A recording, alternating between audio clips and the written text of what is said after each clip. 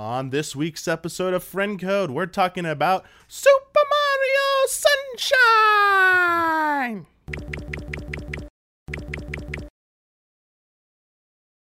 Hello everyone, welcome to a new episode of Friend Code. And this week's episode, I am joined by two very special guests, Mr. Daniel Budworth. Hello. Mr. Kyle Bossman. Hello. How are you all feeling after a nice 50-hour stream weekend at Easy Living? Real good. Real good? Yeah. Did you get some sleep? I did. That's the thing is you get 9 hours of sleep and you feel like you did nothing that weekend. It's fine. The body is good at recovering. You know what I mean? I don't know about that. I felt more tired yesterday evening than I did the whole weekend. Oh. But now I'm fine. I just have a lot to catch up on. A lot of games came through on Monday. Good stuff. Good times. Little housekeeping before we get into the first segment, the return of a segment people have been asking for. There will be no last call this week because I couldn't decide on what we'd be talking about on this episode because I was torn between another set of news recap episode, but a lot of the news was less compelling than the previous episode. The previous episode had some good stuff, I felt like. This was going to be like Nintendo officially comments on the Metroid Amiibo situation with the unlockable. Oh, that would have been a miserable episode. We would have been grumpy for 1 hour. They data mined stuff in Splatoon and ARMS. Yeah. So let's speculate about the new characters. So didn't seem. Octolings? Yeah. I'm in, baby. Okay, Kyle's in for that. I felt like. I have a theme song for last call. Oh, you do? Yeah. What is it? Well, let me bring it up. You keep doing your housekeeping. I'll bring it up. Okay, so we will be changing last call to be general Q&A, essentially. So that means every time I post the new episode on Sunday for patrons, I will immediately after that post the request for questions for the following episode. They just have to be about Nintendo. We're gonna destroy the old rule about needing to be about the subject of the episode because it's just not gonna work out. Like I've learned my lesson from that. Gonna do corrections because there was a lot of news we talked about in the last episode, and we got a few things wrong and forgot to bring up a few things. So the four corrections here or things to address. The Nintendo Online app doesn't close when you change the app on your smartphone. It just pauses. So you're muted and can't hear your friends, but the lobby is still active and you can go back. And the app also keeps your smartphone screen on. So no sleep mode problem. I know I said that if any of these following things happened, you were kicked out of your lobby, essentially. Because I was going off the initial Reddit thread, where obviously people were overreacting and not fully testing all of it and just making assumptions. So my apologies for not following through and rechecking that thread before we started and make sure there weren't any clarifications or actually reading an article about how it actually worked. You got your song, Kyle? I didn't. I lost it. It's on my phone. Oh. Next time. All right. When I was talking about the numbers for Evo, for how Smash performs, specifically Smash 4, I was there and I forgot this happened. Twitch basically died during the Smash 4 finals. So the viewer count was severely affected, or somewhat affected by that. So saying it only finished third highest out of all the tournaments isn't necessarily fair. Because if there were no issues with Twitch, it might have been higher. Who knows? So they just wanted to point it out that like there was mitigating circumstances going on with that. That I didn't Great use of mitigating. I didn't paint the full picture, which is what I was trying to do. We totally forgot to talk about or acknowledge Super Smash Bros. 64 when talking about the N64 Classic rumor. Yeah. Obviously that would definitely be on there, and obviously it'd be one of the compelling games to use for controllers, which is what we were discussing, what games would actually necessitate if we lost the rare games. Like, GoldenEye, you don't need 4 controllers. It's just be Mario Kart. And everyone's like, Smash 64. So we forgot about that. And I forgot, I said it was not on Virtual Console, but it is. Donkey Kong 64 is on the Virtual Console service. Oh, is it? Yeah, apparently. Cool. I didn't realize that. I double I checked. think we all just didn't want it. Yeah, I think I just blocked it out and was like, nope, I don't want to download it. Don't need it anymore. Because I was saying neither it nor Diddy Kong Racing were on there, so I'm not entirely sure about the rare developed games where Nintendo completely owns those IPs, the characters. Because we're saying maybe Diddy Kong Racing and Donkey Kong 64 will be on N64 Classic. And I was like, wait a second, they've never been re-released, have they? So maybe there is some kind of weird issue with that. So who knows the full story. And corrections. But it is time for the return of Dear Nintendo. It's been a few episodes since it's been here. Kyle's happy. I will definitely put I'll try and find a high resolution cover image to put up on this so our viewers can see it better, but I'll still hold it up for you. This cover with Batman Returns. Month and year. What is Look this? at that. What month and year? Yeah. It is May, volume 48, and I think it says the year on the table of contents. 95. May 1993. Ooh. 93. So Good Batman year. Good Returns year. for the NES is on the cover with a Link's Awakening preview. And I'm going to flip it over because I'll try and find this Wow, cover. look at that cover, though. Yeah, this cover is amazing, but the Who wouldn't back, wanna buy the this? Super FX chip with Star Fox ad on the Yeah. back is really cool, Oh, yeah. too. Link's Awakening preview inside, Yeah, too. this is why I think I still am holding on to this one, because it has that Link's Awakening preview. I'm sorry, there's just a full page or back cover ad that just says Super FX. Yeah, we just showed that that's what I just did Right, on right. camera. Yeah, But, have you not seen it? I'm amazed by this. I loved how they did these like realistic models. You have to read the copy. You got to Yeah. read that. Okay. It's the difference between looking at a picture and being there. It's our exclusive Super FX trademark chip. It takes the Super NES trademark beyond anything you've ever imagined, to new realism, to new dimensions. And Super FX technology is easy to get into because it's built in.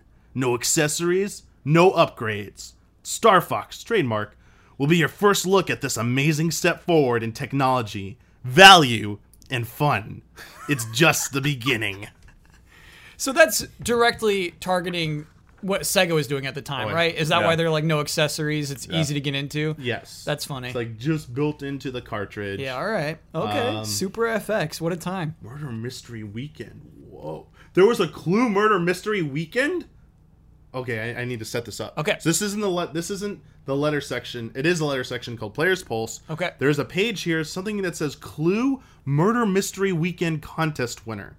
So here's the setup. Okay. The Nintendo Power Clue Murder Mystery Weekend took place at Seasons Resort in New Jersey at the end of January. It's a nice place. Tim from Wixon, Michigan, flew in for the soiree along with his mom, Liz, and friend Chris. A company of actors calling themselves Murder a la carte played the roles made famous in Parker Brothers' classic game of Clue. Mm-hmm. The plot included not one murder, but two. And Tim was unmasked as the brilliant computer whiz who was secretly working with Professor Plum, the second victim. So, who done it? That's how it's written. After 2 days of red herrings, bribes, accusations, and mayhem. For 2 days. Wow. 2 days. At this hotel in New Jersey. Think of those escape rooms you go to, like we Yeah. went to with all that theme. That was like 1 hour. 2 days of that. You gotta keep it up. He flew in from Wisconsin for this. Yes, yeah, all right. yeah. Okay. Bribes, accusations, and mayhem, not to mention carloads of circumstantial evidence. The true culprit was brought to justice. The mom, I think. Yes, the mom. Mrs. White. Oh. The housekeeper. Apparently, Albert Brody, the first victim, was too paranoid to hire a buttload. A lot of good it did him. To hire a buttload? A butler, sorry. Oh, okay.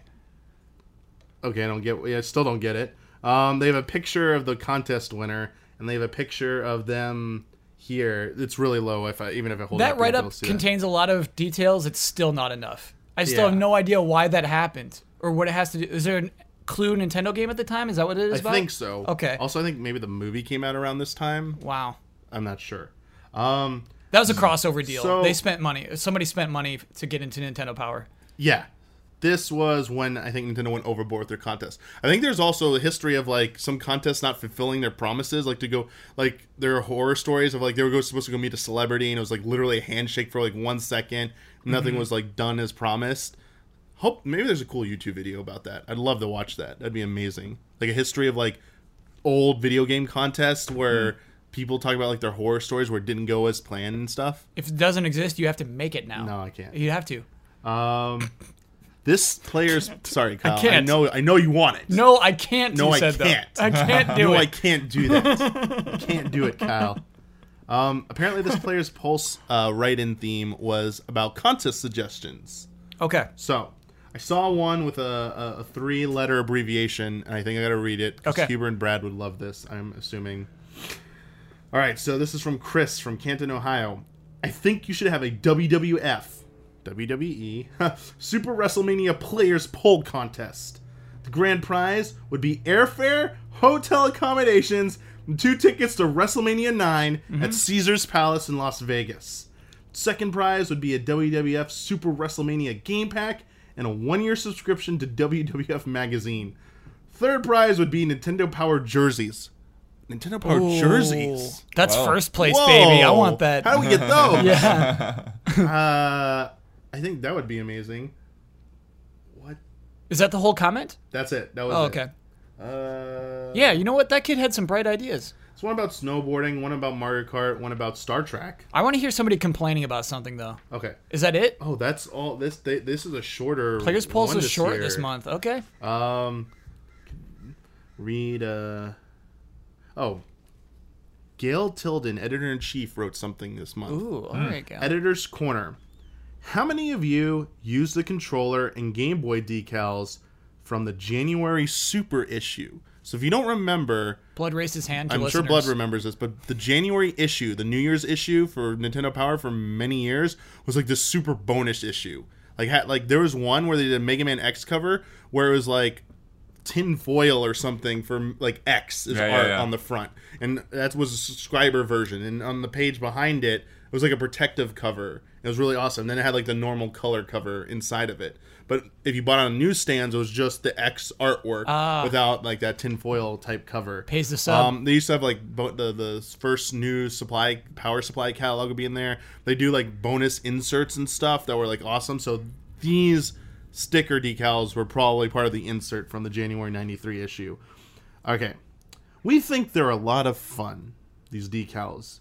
However, if there ever comes a time when you feel like taking them off, you may run into a sticky situation. Oftentimes, when one of the stickers is removed, some of the glue that is used on the back of the sticker will stay on the controller. One remedy, which is contrary to the owner's manual, is to apply a small amount of regular household rubbing alcohol, don't use a lot, to a cotton cloth and rub the glue away with the dampened cloth. Adult supervision is advised. It may take a bit of elbow grease, and you may have to repeat the process, but you'll eventually remove the tacky substance without damaging your controller. So they obviously had to write that because they probably got some complaints about those stickers from parents. I bet there was a controversial thing to write that negates the manual. That's because they said that, like, it says don't ever apply any kind of liquid to your game or controllers or anything to clean them. I bet there was an hour-long discussion about whether they should publish that or not.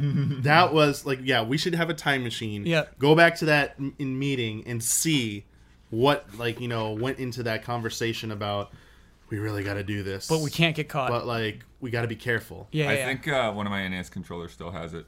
What's the poster? Wait, want to see the poster? Oh, yeah. Oh, baby! We got Bubsy! That's a good poster, too. Man, look at that thing. That looks like a fun game. Bubsy, coming soon. In claws and counters of the furred kind. All right, so I'm trying to get to the real quick before we move on. I'm trying to get to the Link's Awakening preview.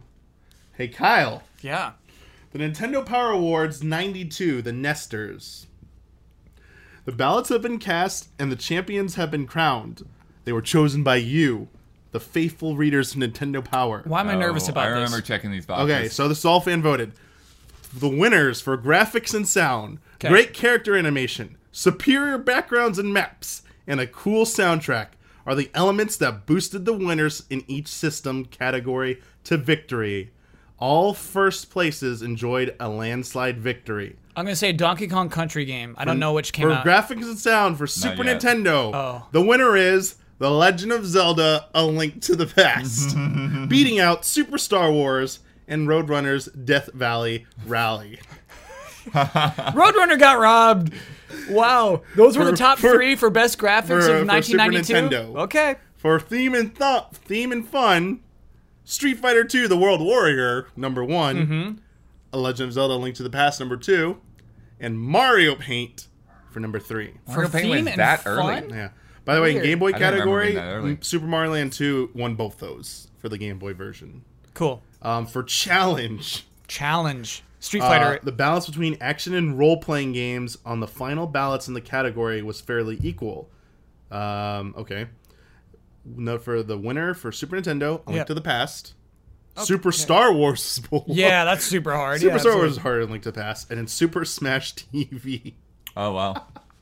How Mega do Man- they D-pad and the face buttons are the like that's a twin stick shooter, the Smash TV. So I wonder if it was like D-pad and the face buttons. use the D-pad or and the other face analog buttons stick. for that. Yeah, and then use shoulder buttons for other. Yeah, yeah. That's cool. Yeah. That's cool. For play control, Street Fighter 2 was number 1. Nice. Super Mario Kart was 2. Ninja Turtles: Turtles in Time was 3. Super Mario Kart wasn't for best graphics? Wow. Nope. Dang. Terrible sprites.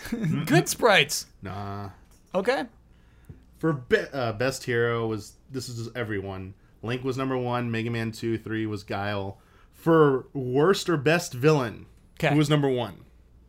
Bowser. M. Bison. Yeah, that's a Bison. good villain. Number 2, Ganon. Aghanim. Oh. Aghanim. Because Wow. nobody beat the game yet. Nobody even know he's. No one beat the game. They didn't know he's in there. Number 3. It's a third-party game. This is Darth Vader. No. I give up. Dr. Wily. Oh. Ooh. Nice. Good choice. All right, so here For this will make X. you happy, Kyle. Yep. Let's skip ahead. Best overall Super Nintendo game of the year. So this is going to Zelda. Street Fighter 2: The World Warrior. Oh. Really? Number 2, The Legend of Zelda: Link to the Past.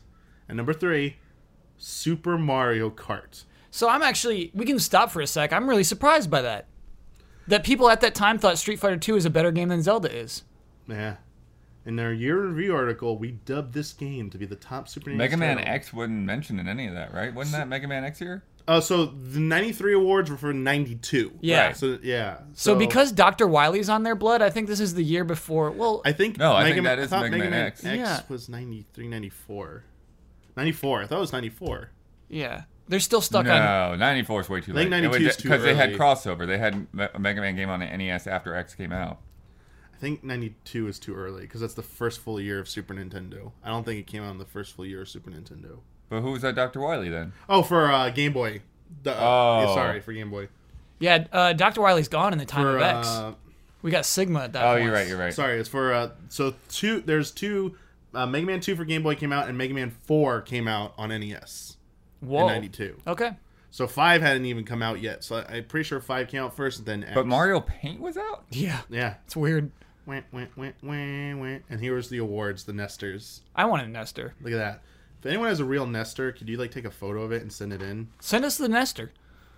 Oh gosh, the challenges. Hey, is this Tetris? No, not Tetris. Dang, that would have been amazing. Sorry, where is this preview? I just want to see the art because I remember. The art is very good. Dude, the Star Fox comics. This is the birth of your Look at fanfic, this. man. Yeah. Inspiration for the fan fiction. Act 4. Yeah. Man in the Iron Mask cross Star Fox right here. Look at that. Look at that. Damiani, I hate this art. What? I hate this art. This is so good. This is great. Look at the lines they use. I love it. Look, come on, look at that. A lot of Look at text. that. A lot of text in Yeah, here. there's good story. Yeah, this Star Fox comic is more text than This art. is so good. Easy enough, Falco. So good. Look at that. Look at them This is some taking good off. stuff. Yeah. This is some good stuff. Yeah, like is Falco like stop them? Follow You're going to have to me? scan all of this in, Damiani. Yeah. Oh, these are available. Here we go. Link's Awakening preview. That's all I want to get to. Adventure Never Sleeps. There we go. I just want to see what it looked like. Link's I Awakening is a very good I game. forgot what it looked like. This holds up. You can Once I stand by Upon a this one. Dream. That's so good. I hope this won a bunch of Nestors in '93. Probably won everything. All right. Cool. Cool stuff. Nintendo Power holds up. Kirby stuff. Seeing if there's anything else. Nope. Oh, look at what I didn't tear out of here. The cards. The trading cards. Oh, Yeah, nice. Punch out. little punch out trading cards. So there you go. Volume number 48. May 93. Batman Returns. But it is time to talk about Super Mario Sunshine for GameCube. Oh yeah. Came out in fall of 2002. end of summer. It came out. Summer. It was summertime. Came out like for sure. It was like a back to back to back. It was Sunshine, Metroid Prime, and Star Fox Adventures. Right, those all came out back to back to back in that 2002 window, like that fall 2000 window. I thought. Sure, I feel like Star Fox before Metroid. I feel like Metroid was that November game. Yeah, it was a little later. I don't remember exactly when Star Fox. Yeah, I don't remember the order. I just remember the three of them coming out. Yeah. And I was like, yes, finally. Yes. GameCube's got all these games I've been waiting for. It was cool they weren't at launch. It's fine. It's been a year later. So that was 15 years ago. During our Easy Living 50-hour stream, we kicked it off with a full playthrough of Super Mario Sunshine. Played it on GameCube, original version. And I want to talk about how do we feel about it after re-experiencing it recently. Do you feel... First of all, let's start. Do you feel good about it? Did you have a good time playing through what you played? Because there are parts where I was feeling good. There's one part where I felt particularly bad. I'm curious about Blood, because Blood seemed to get the short end of the stick with those really difficult secret levels. Yep. But that's the thing, that's one of the things that threw me off, is like, oh, this isn't really secret. This is like a required level to get through this. You must do this. My memory was off on that. I don't think they had the correct definition of secret at the time. So yeah, how did you feel about playing through it again? And when is the last time, if you can remember, that you actually played or touched Super Mario Sunshine? More than just like turning it on and checking it out. Like actually sat down and played it for a little bit. I mean, it was, as I mentioned on the stream, like, I never actually had played it in English. So, it's been that long, since I went through it. I still had a ton of fun with it. I will say one of the things that, like, I look back on, I used to kind of write off people that had a hard time with the camera. I was like, oh, you got a problem with the camera, that's your own fault or whatever. It's like no, there are definitely like some of those spots where Don was like trying to get the camera to see when he was like behind that thing trying to climb the fences in the amusement park. In the amusement park. The back end of the amusement park. That mission in the amusement park was just like, what exactly happened here? Like, I don't know how you were exactly supposed to get to the top of that Ferris wheel. It's like the camera. It's like they didn't want to take away your freedom with it. The camera in that moment should absolutely just pan out and just show you the entirety of that. You know what I mean? Like, also in Nico Harbor? Rico? With the seashells. Oh, and the walls that create a maze as they, like, indent in. The camera should just pull out for us, help us out there. And it's like they didn't want to. They didn't want to take away your freedom. They wanted to remove the control from you. My problem with the camera that I personally had was how it would try and like auto follow you at some times. Like it would keep turning with you, and it wasn't always so subtle. Yeah. Later Mario games, later 3D games, the AI for the camera is a lot better. Like, or at least the programming, how it works. It follows you in what I feel is more naturally, not so sudden and abrupt. There are times when I'm trying to like move in one way, and the camera would start rotating in a direction I did not want it to, and like it would just mess me up in terms of like orientation. I was like, oh, I was gonna jump this way. Whoop, camera swoop this way. Whoa, where am I going? That seemed to happen a little too much in Super Mario Sunshine, and I don't remember that happening in any other 3D Mario game like that, and it was a little frustrating for me. Well, I mean, we should start the conversation with like that. There aren't a lot of 3D Mario games like this. There are two. Yeah. It's this and 64, really. And that are out, because we don't know the full scale of Odyssey, obviously. Right. But yes, Super Mario 64. Yeah, but we do know that structure, like, Odyssey is sort of different. Like, it doesn't have like a central hub that you go level to level. It's like each world is sort of like a level and a hub in and of itself. So yeah, very different structure. And I gotta say, I still love the hub. I loved it when it came out, and I love it today. I think it's something that holds up, in particular, that is unique about this game that is still interesting. Yeah, yeah, I like being able to like spray the ground and slide. I forgot all about that whole slip and slide mechanic. That was great. When you get the one that like jets you forward and you can just like get out on the water and just like zoom across the waves, it's pretty cool. And like that initial trailer, the first time we saw Sunshine, just looking at Mario, actually it was screenshots, I remember, him wall jumping off of buildings, and I thought, wow, that looks cool. And it still is. It's just a nice place to hop around in and explore. Just that hub. The hub feels like a good place to be in. and show off your moves, play around. I guess even though it's smaller, like it's definitely like a larger environment than the castle in Super Mario 64. This is I'm making a comparison between 64 and Sunshine here.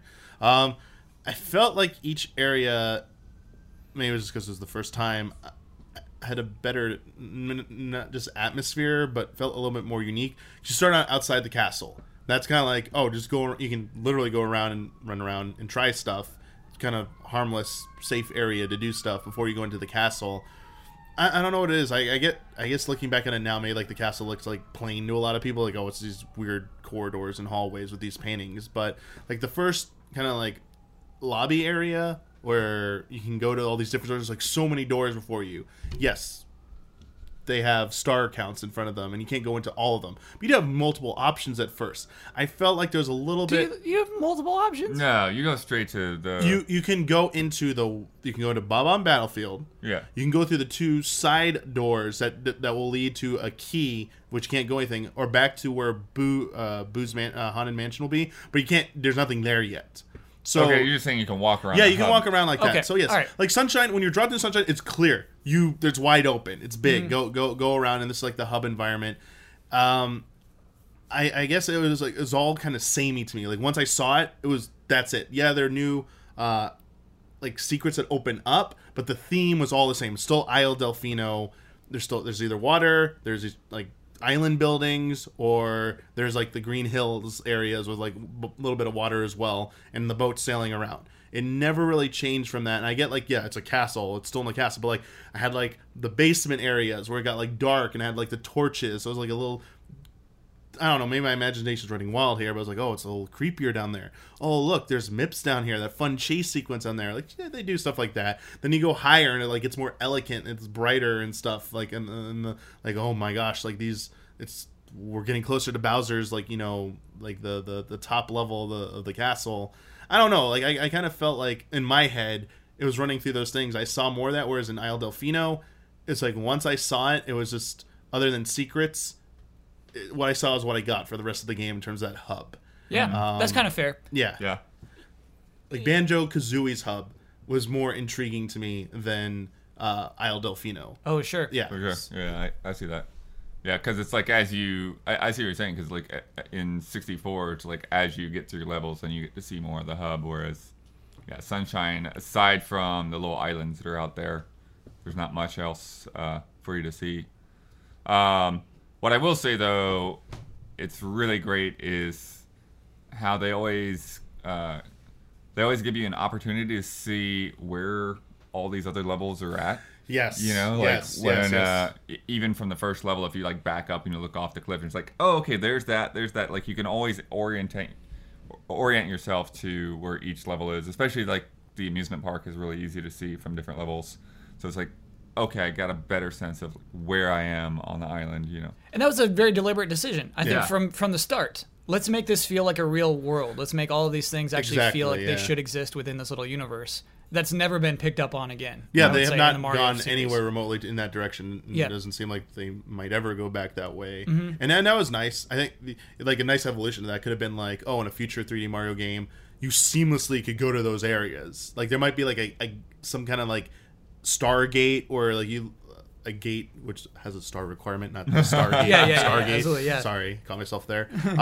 But you could literally walk up to it, and if you met the requirements, you could seamlessly go. There's no jumping through a painting. There's no going through the M and turning into molecules going through. Yeah. That would be like the future evolution of that, like having a hub environment that connects to these worlds, essentially. You know what's kind of close, actually, is the way Splatoon does it. You can see the other hubs from where you are in relation to each other, but yeah, still not quite the same as in terms of an existing real-life environment.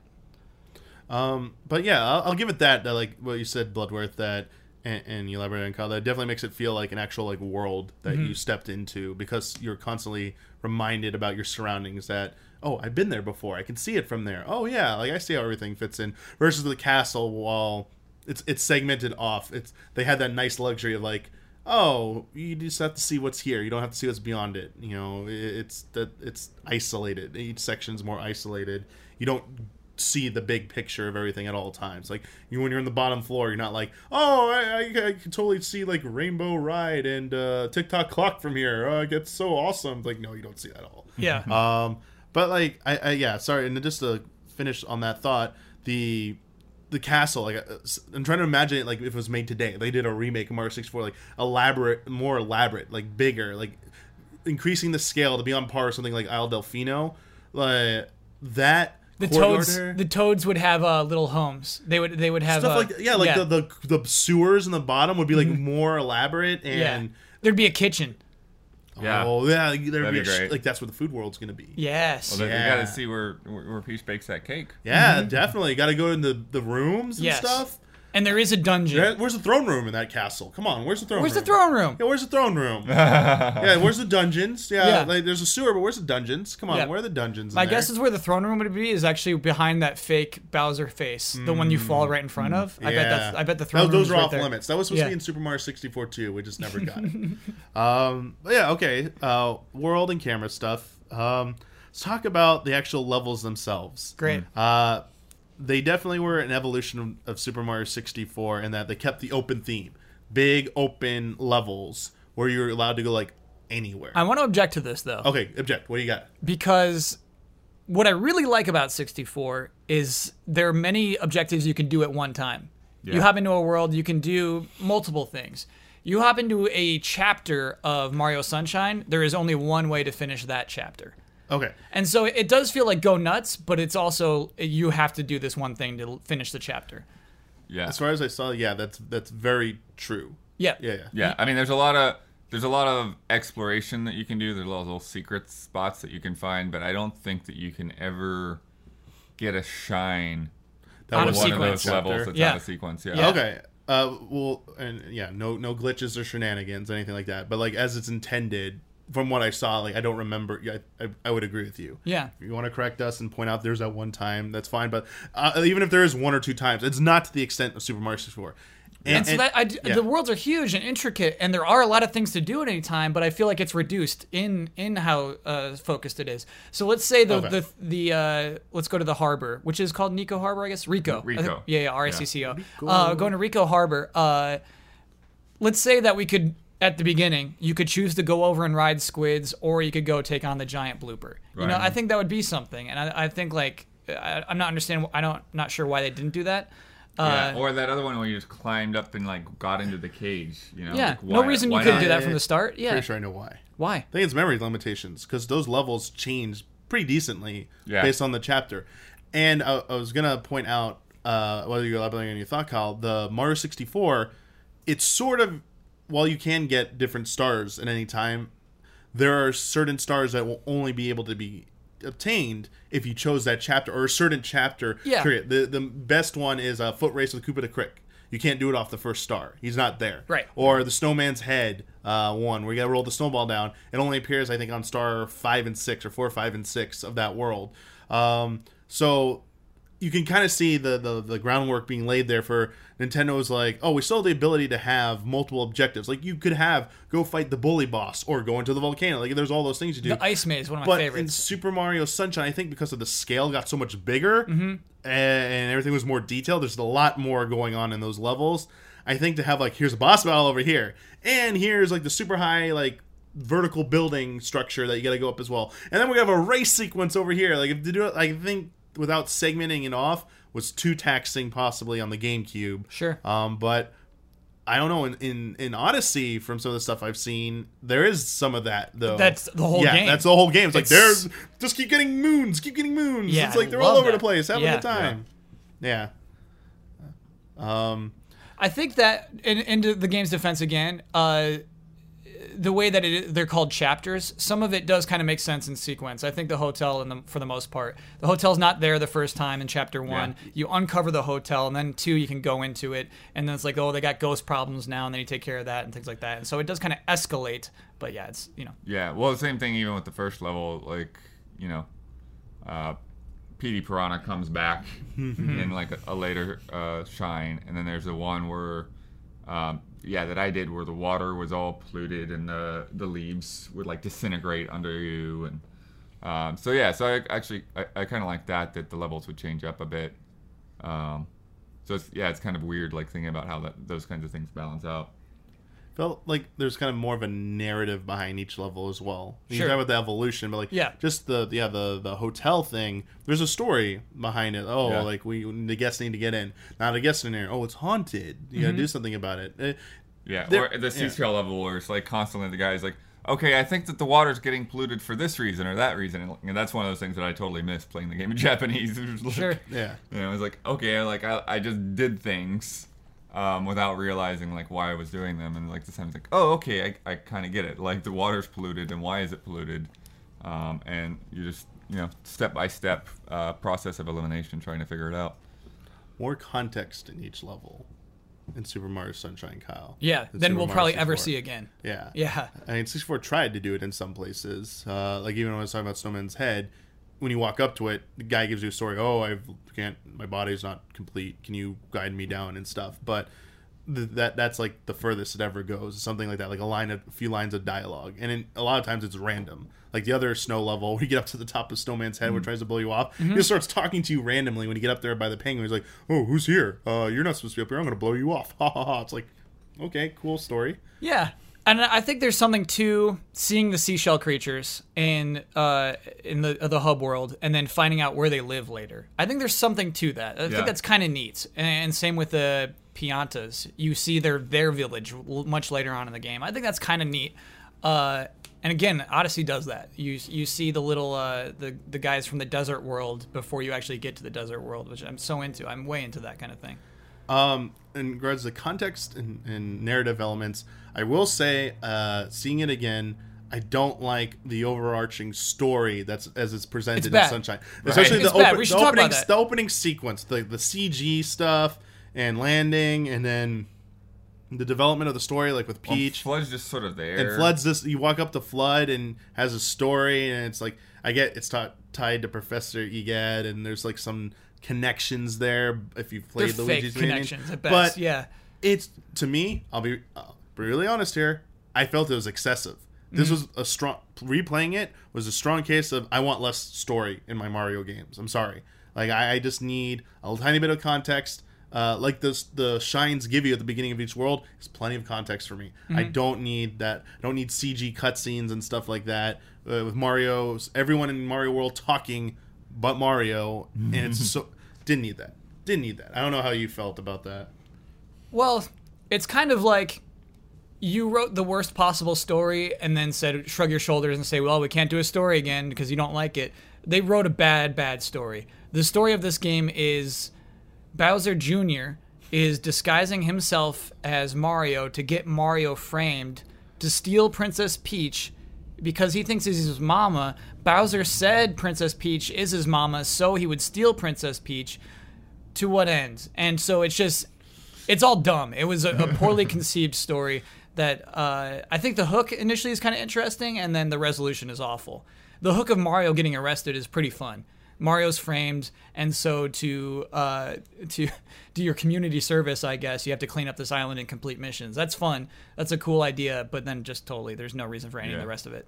Well, and then as somebody pointed out, I forget who, like once Bowser Jr. is revealed, why do you keep seeing him? Oh, that was Jones. That was a good Jones nitpick. Why disguise as Mario anymore? Yeah, the jig is up, and you still have to chase like Shadow Mario everywhere. Yeah, and the one thing I could possibly say is that because you could go into those worlds in any order, then sure, like it would be harder to program like it being Bowser Jr. you're chasing if you've already discovered Bowser Jr. Like you have two different versions of that chase. But yeah, it's still really weird. Also, the really weird, kind of Nintendo-ish thing of why is Bowser Jr. even a character when we had all the like Koopalings in like Mario Brothers 3 and Mario World? Oh yeah, it's I don't like want to all get of a into sudden that. this Bowser Jr. shows up, and who is he? By the way, I love that they brought the Koopalings back. Yeah, I thought they were gone 3D forever. World? Yeah, and Mario Kart. Like they're Mario legit, Kart. and Smash Bros. They're welcome. Oh yeah, they added them into They are embraced today, which I really like.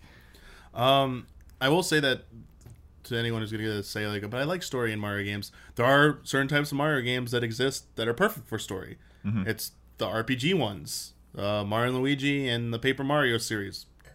go all in. This on game those. could have had a good story, I would say. It could have had a better story. Yeah. I think like Galaxy 1 story is about as much as I'd want. That's and a good thing about to point to, as yeah. well done as I could like, because they give you decent amount of context. But to get a little bit more in depth, a lot of the stuff is optional. Like the storybook stuff about the Lumos and the Rosalina and the origin story about what they really are. That you don't have to really get into that if you don't want to. But if you want to go deeper in there, you can kind of see that stuff and be like, oh, I'm getting more context to the world. Galaxy 2, I joke like, oh, it's superior because it has less story. It's just, as a direct sequel, it seemed like it was almost ignored Galaxy 1. It was like, hey, we're doing the same game again, just different worlds and stuff. I didn't need story in that one. Like, if you're just literally making more of the same, don't try and go ham with this weird sequel idea like for a story. Just give me more cool worlds, give me new powers, give me more Galaxy style gameplay, and I'm good. Sure. But if you're making a whole new original Mario like Odyssey, I'm sure there's clearly a story in there. There's the Bowser, the hat, those rabbit gang, the wedding planners or whatever. There's clearly got to be a lot. It's coming, man. Yeah, there's gonna be a lot of story in that. A lot of NPCs you can go and talk to. And they'll give you a lot of context clues. This is a Stealth Odyssey hype podcast. Not really. It's getting me so excited about Odyssey. Oh, it's for you it is. Yeah. You were asking though about the challenge levels or whatever, the floodless levels. Yes. Yeah, it's one of those things where I think it was definitely good for the time because we'd never seen anything like that. We'd never been on those kind of bottomless pit kind of things, other than the Bowser levels in 64, but in 3D, and I think they were just not quite there yet. I think Galaxy is where they like really nailed how to do that stuff. I also think at the same time they did suffer a little bit from the pressure of us being on camera and us trying to get through it a set amount of time, to where it's like no, I have to get through this now. It's too hard for me to get through in just like 1 or 2 runs. The other thing I would say though is like a lot of the mechanics, they were sort of based on not sliding off of things, which I think is a little bit of a pain in the butt. Like, I'm sorry, what do you mean? Like there would be, those things that we'd rotate on, and we'd have to like slowly walk over the edge as it rotates. Tapping. Yeah, rather than like just jumping or something like that. Like you'd have to have like very precise control on the analog stick. I found hopping is a really good strategy for those too. I mean, it just kind of depends on like what works for you. And then there's also, like you were saying, like that's a place where you really shouldn't have freedom of camera. Like having the right camera angle for each part of that challenge would have been especially a lot better. Rotating rectangular like log looking platform things when there were like be multiple directions, and you'd have to like jump to the other one and you can't quite see what's ahead, so you're trying to walk in a certain angle to keep running up the inclines to stay on it, while also trying to rotate the camera. Like when I was doing them, I was just making a quick tap motion to C stick and praying it went far enough to see straight, because I didn't want to have to like, it was almost like I shouldn't be doing dual analog while also trying to handle this platforming mechanic. Like that's a little too much. Like the camera having like smart angles for that part, like just rotating after you safely land, like doing a quick rotate for like an optimal angle would have been so nice for some of those, especially like the one where the rotating cube kept going vertical. Would have been nice to like have an overhead or like a more overhead angle, because every time it was kind of like defaulted to the side and you could sort of see, but you couldn't judge like depth very well. Because it's rotation shifts too. It doesn't rotate in one set pattern. Man, that thing's nasty. I will definitely say I know why they didn't put a long jump in the game because of the flood mechanics, but not having it in the these challenge rooms, I think added more to the challenge of them. There are a lot of jumps that would have been made a lot easier if you could have done long jump in it. And I missed the punch too. Oh yeah, there's no punch. There's I love that punch. There's no like combat like that in this game of that degree. No slide tackle. Yeah.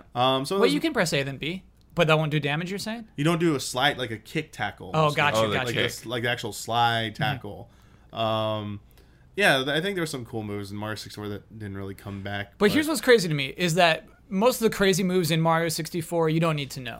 Oh yeah, you absolutely don't. And need in to know like them. 3D World and things like that, you don't need to know how to do the little. But you can do that spin jump in 64. rotate the analog stick that was fast and new. do it? Yeah, Oh, okay. that was cool. Yeah, Like but that, again, like, you wouldn't need to know it. And in most Mario games, you don't need to know those advanced moves. In this game, you cannot finish it. You can't get to the credits unless you know the crazy moves and you execute them. And it's because of those secret worlds. yeah, the multiple like wall jump stuff. The multiple like, wall actually jumps. asking you, and like if you fail, you die. It's like it's not like in 64. There's one place in 64 early on in the snow level where they want you to do wall kicks, wall jumps will work. And they want you to do 2 of them, but not in succession. You got to do one successful one to get up to a platform, and then another one. You completely bypass it with a cool shortcut. But there's never that degree of executing them simultaneously as in those challenge levels. Yeah. That is required. And they are required to get to the 7th star, which is the showdown with Shadow Mario or Bowser Jr., which is the trigger to one of the triggers to make the final encounter. I did want to talk about that as well, because again, the only way to get to the credits is to beat every level 7 times, get to chapter 7 of each world, which again is strangely more constraining than what Mario 64 presented you with, which is just, you know what, get whatever stars you want, which I love. I love that freedom. I love that game design. And so it's interesting they went here with this, where it's like you are not going to progress until you get to chapter 7 of each chapter of each world. I think it might have been somewhat in response. I don't have anything to back this up. I can only speculate that maybe it was in response to seeing players outright skip entire worlds in Super Mario 64 to get 70 stars because this world's too hard. I'm gonna go to the next one, or I just don't like this. That's good. That's a good thing, and though. While we think that's good, maybe at the time they're like, "Oh, we did so much work on that level. Like, we at least want them to try." Maybe this time they were like, "We made very specifically crafted worlds for you to enjoy. We want you to go through them." I think this was the complete extreme other, or closer to the other extreme, where it was forced, and was not. They like overcompensated for that. If that was the reason, like they didn't strike a nice balance. Where like maybe you have to go into each world once. You just have to get 1 star from each world, and that's it. Yeah, that would have been a nice compromise. Even 3 would have been fine. Yeah. So it's 7. Yeah, that was a lot. I completely forgot about it until you looked it up. Kyle. I was like, oh, that's how you do it. Because like, I'm pretty sure it's not the amount of shines you get. I think there's a trigger, like some kind of boss battle. I think in each level that, and you're like, yeah, it's a Shadow Mario encounter. I'm like, oh gosh, now I remember this. For the flood system, we talked about it a little bit. How do you feel about the flood mechanics, the water, all the water, shooting and hovering and stuff like that? Did you like it? Do you like how it was utilized? Or because for whatever reason, I remember critics having an aversion to it when it first came out. Because it feels like a gimmick. It feels like it came at the cost of some of the pure platforming, and for some weird reason, I remember a bunch of people back in the time, despite them claiming they were hard, loving those classic levels, because like, that's pure Mario platforming right there. Why wasn't every world more like this, or more in the vein of this? You don't need the flood. But it seems like reading some of the feedback to our own stream, people were like, man, those classic levels seem horrible and stuff. Oh, Flood was awesome. So it seems like maybe minds have changed in the 15 years. So how do you feel about Flood now? Here's what I remember at the Flood. Back me up on this if you remember this too. Ahead of release, I remember reading an interview where Miyamoto felt the GameCube controller and the way that the triggers squish in and then click. And he's like, oh, that's a squirt gun. And that's the reason why Flood exists. And it does. It feels good in that manner, in that analog trigger where if you just press it lightly, it just... But if you click it in, you're bursting out that water. Like, there's something, I think, innately enjoyable about that. I like it. I really do like the Flood. I like shooting. I like, when it's over the shoulder. I like it when you're just shooting things and spraying things. It feels good to like clean up goo. I like the jet boost and I like the rocket boost. I think that those two things maybe could have been utilized in more fun ways. They come kind of late in the game, I think. But yeah, I don't have a bad thing to say about the Flood. Where do you stand, Blood? Yeah, I'm along with you. I like that, like holding it down, like halfway lets you like continue to walk around and use it. Whereas like if you click it in, it's like, okay, then you're playing it in and you're just aiming. And then, and again, like I said, the whole mechanic of, being able to like do the slip and slide thing is great. And also the fact that like they've got the reflections built in to the water when you spray the water down. Yeah. The other thing I think is really interesting is, that, they've, like accounted for this idea of like, you lose pressure. So if like you hold it down for too long, then you've got to like stop and like press it again. Yeah. Because it'll just peter out. Yeah, I don't have anything bad to say about Flood. I do like using the hover for sure, like to get across gaps, and there's fun things that you can do with that. Spraying while you're doing a spin jump and hitting everything in a circle, and Oh yeah. yeah. There's I don't have anything bad to say about Flood. And I do, Damiani, remember the same reviews that said like the whole game should be the challenge worlds. That those are the height of the game. I'm trying to remember if they That being like a bullet point of just I'm trying to like- remember if they complained about Flood because it made it too easy, like it was forgiving. Because if you screw up a jump, activate hover. Oh, now you're gonna be able to glide over there. There's like less of a challenge in that. That it was more of a crutch for the platforming. But so I little don't of the know- game is actually that. Yeah. I don't remember. I didn't really have any real overt negative feelings towards it when we were replaying it this weekend. My biggest gripe about the game, besides the camera, seemed to be like cleaning up stuff. Like I just didn't like the concept. Now I Sure. don't like going through and spraying these like puddles or these goop things to like clean them up and like clear out spaces and stuff. That part of the game is more of like an action adventure element, and I do favor more of the pure platforming style of Mario. Having an occasional enemy or something to bounce on or take on is fine with me, which leads me to my other gripe was most of the boss battles I saw I didn't like.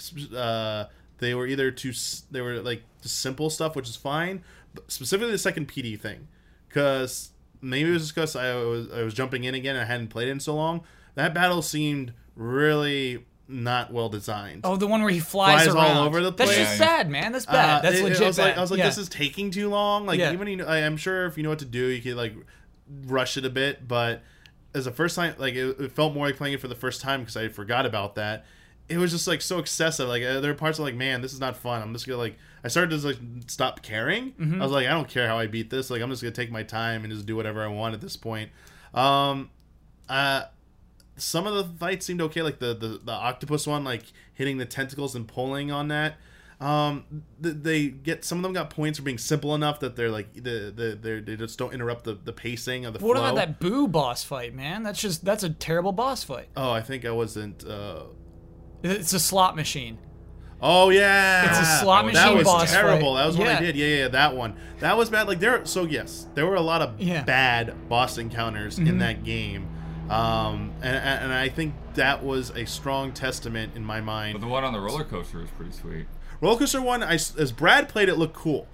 My memory of it is while it was fun to look at and exhilarating, control wise it was a nightmare to like line up and stuff. I remember having a lot Sure. of trouble with that fight back in the day. Like I remember dying a lot and getting angry. I was like, okay, because I couldn't hit Bowser enough. And then like the bullet bills just got too frantic and stuff. I was just getting hit too much. Like, all right, no. I think, in my opinion, it's a strong enough argument that like keep the boss encounters in Mario very simple and hinge on like just very simple mechanics. Like they can get a little increasingly difficult, but all the Super Mario 64 enemies were very straightforward and I think pretty simple, nothing complicated.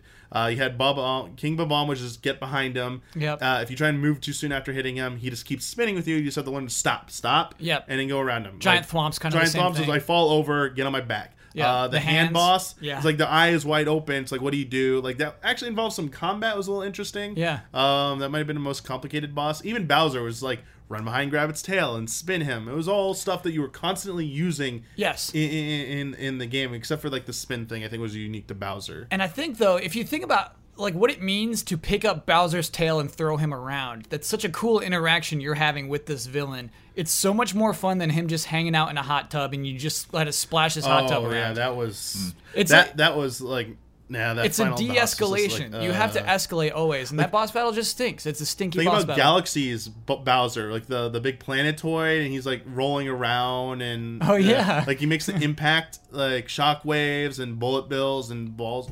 Like that was I like that. It's Mm-hmm. basically keeps combining stuff you've seen before and just makes it more and more chaotic. Right. Whereas I think This hot tub thing in came out of Sunshine, nowhere. they're trying to be a little bit more unique with stuff. Like here's something Yeah. unique you've never seen before. It's not really utilizing all the stuff you've seen before. It's just random. Yeah, And you're just jostling around a hot tub, and then Bowser dies. some of it felt like more in the vein of rare bosses. Ooh. A little bit. Ouch, A Damiani. little bit. Just a tiny bit. But not done as well. Yeah. So, that I felt like they learned their lesson, because I haven't seen anything like that in the 3D Mario games boss wise that is like to the degree of what I saw in Sunshine. No, the Bowser fights since then have been like great. Yeah. If you look at the 3D Land and 3D World Bowser boss fights, those are 10 out of 10s. Good stuff. Trying to think about like we talked about the world stuff. The music. How did you guys like the music, and how did you like how it looked? I know we're playing on HD TV, and it's blowing up and stuff, but looks are fantastic. Yeah, how do you feel still. about the visual side? Because I think it got a lot of. Did it get a lot of flack back in the day? I'm trying to remember. I think just the texture quality in places is kind of. Oh, it's more apparent Yeah. now. Maybe for visual variety, but I think graphically then and graphically still, it's a beautiful game. The music. Yeah. Yeah, great song. Stuck to the theme at least. I seem to remember more of the GameCube games sticking with like unique themes for their games. Like Wind Waker was the Celtic stuff. It was like this unified theme throughout. I was like, whoa, they're just going with this. And then obviously Sunshine, like the tropical theme. It's really cool. Also went the game. Metroid Prime, obviously, like it's sci-fi, but like the more industrial sounding stuff mixed in with sort of like older school like Metroid sound like themes reimagined. That was pretty cool. Yeah. I just don't remember any like standout songs from Sunshine right now, other than that's like it. Like I can't. There's no other like. There's no other level where it's like, oh, it's like Dire Docks, like this soothing melody. That, Well, the like, one in the seashells is like that. I'm trying to remember what that one was. Yeah, you know what? Sorry. Yeah, they're hard to do. You know what I mean? Yeah. They're hard to do, which Like is, like Mario Bowser's- games are easy to do. Yeah. Yeah, like even Bomb Battlefield. Dun, dun, dun, dun, dun, dun, dun, dun. Maybe I just played it too much. You know, talking about world design, you think about Bob on Battlefield, I think still holds up as a really good level design because it's just get up there. See that point? Just find your way up to that. And I don't think that's present in many of these worlds at all. See that thing? Just get up there. That's what your goal is right now. And I think maybe we did that in Rico Harbor, but like otherwise, you know what I mean? That to me is just so innately enjoyable in a platformer. It's just see that thing, just get there, just go there. It was either the challenge levels or just the fact of getting through it, and then there was like maybe one shine per world that really captured that spirit. Like Rico Harbor, just getting to the top of that structure along the narrow pathways and stuff. It was like that's just get up there. Where yes, I think I talked about it on my mini episode about Super Mario 64. That the obstacle course nature of the worlds in levels in Super Mario 64, something I really love about that game that I feel like they've just gone further and further away from. Yeah. Sunshine was the last one to even try and do that. But now replaying it, I think I might have been too favorable in that memory of it, in that, it's these open, like a hub with open environment for each level, but only one shine to get. Like I completely forgot you couldn't get multiple shines. Me too. Like, I totally forgot about that. Yeah. And I forgot that most of them are this activity stuff with a little bit of platforming mixed in. There are a lot of them that like has nothing to do with platforming, and a lot of them it's just racing or go talk to the right NPCs and navigate your way through the hotel. Like you don't even have to jump if you really don't want to. You just walk around. Well, that's direct and comparable to the N64 Mario 64 Ghost Mansion. I think they're basically the same thing, and that's one of my favorite 64 stars is going around killing all the ghosts in their mansion. Oh yeah, like it's pretty much the same as that. I'll forgive them for that one. I mean, yeah, for that 1-on-1 level, but like star to shine comparison, like what the objectives are, other than like get 8 coins, which they each share. I think more of the stars in Mario 64 are more about involve a lot more platforming. Required platforming to get to their stuff. Even though it might not be as long of a stretch, because obviously Sunshine's worlds are much bigger. Yeah. But I think the amount of time you're spending actually doing jumps and stuff is probably higher in 64 for the requirements. Yeah. What's the world called where it has the different water levels and you can dig deep and find like this hidden civilization? Oh yeah, I'm forgetting the name of the world, but it's like one of the upper level ones where you jump into the painting at a certain level, and the water's there higher top. I love that world. I love that so much. Name. And it's a really good mix of platforming and world design. Like there's platforming to be doing. Town at the end of the stretch, I love that height stuff or whatever. The corridor and. Yeah, like that level, like if you think about that level, it's the main area. Like it's a bunch of block layers. Like all the levels, or even the ones that kind of have a theme, like the snow levels. Like they're still, because of the time, but everything was like very blocky, like meant to be like you could jump here to here to here and get up to there. it was just great. Like this thing about Lethal Lava Land, the lava level. There's Yeah. just so much random stuff over that level. There's a volcano in the middle. Is that the one with the pyramid? There's no, not the pyramid. No, The, no. Oh, okay. the lava land. Okay. Where there's like a Bowser picture, like Oh, that yeah, keeps yeah. rearranging. Then there's an island with a boss on it. There's Yeah. an island with mini versions of him. If you kill them, then the boss shows up. Then there's one with a rolling log on it, and like there's just it's just a whole scattershot thing, and it works for some reason. Like because it's like that's what I mean when I talk about like the obstacle course nature of Mario 64. Yes. Is that they weren't trying to make as strong of a unified, like connected, oh, I feel like I'm in an actual place, so much as there's a theme to this area, but it's a bunch of like random challenges. We Fun can do 'em things all. to do. Yeah. Think about this game. It has a casino, and there are no fun things to do in the casino. How crazy is that? Yeah, it's so. I guess 664 is more sandboxy, or you can play around. Where Sunshine is definitely more, I think, more adventure. It has Yeah. more adventure elements. It's, Sure. it's more. It strings you along a little bit more and require directions to go. I would agree with that. Nice. I'm trying to think. I don't think I've anything else to say. I was wondering if we want to give final thoughts Sure. on Sunshine. Unless there's something we passed up that didn't talk about that you really wanted to mention about Sunshine. So as I said previously on this podcast, I never owned an N64, and I didn't play Mario 64 until the 2010s. What was it, like Wow. 3 years ago? I played Mario 64 for the first time. So Sunshine was like my first entry into that. Oh. Had my GameCube, was really excited to play it. And so, yeah, I think for the last 15 years, I've always defended it big time. Everybody, I think when it came out, it was a disappointment, and for many years afterward, it was a disappointment. And I think we look at it more fondly because of the direction that Mario games have gone in. They've lost the 3D adventure aspects of them.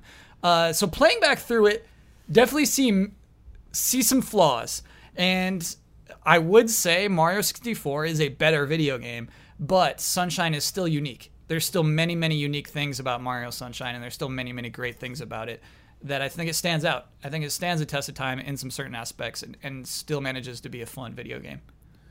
Yeah, 'cause it would be 5 years till the real new 3D Mario game would come out. Galaxy came out in 2007. Yeah. 2002 was Sunshine. So that's probably like one of the longest gaps between a new, like, similar type of Mario game, like 3D Mario game. Was 96 to 2002 was 6 years. There've been long gaps, but we've kind of been spoiled in the last few years. Like since we had 2007, 2009 with Galaxy, and then we had 3D World, and now like Odyssey, and like not too like 4 year span. They don't come out that often. I guess. Let me correct myself. They don't come out that often. It's a big deal when a new they're Mario a big game deal comes when a new out. Yeah. 3D Mario game comes out. Yes. Yeah. Yeah. Yeah, I mean, I'm kind of a little bit with Kyle in that, I didn't remember the flaws as easily, like I had a pretty high impression of the game, and now it's like it's easy to see. It's like, okay, that thing there was kind of dumb. That's pretty dumb. I was always a little weird on Bowser Jr. though. I just didn't understand why he was there.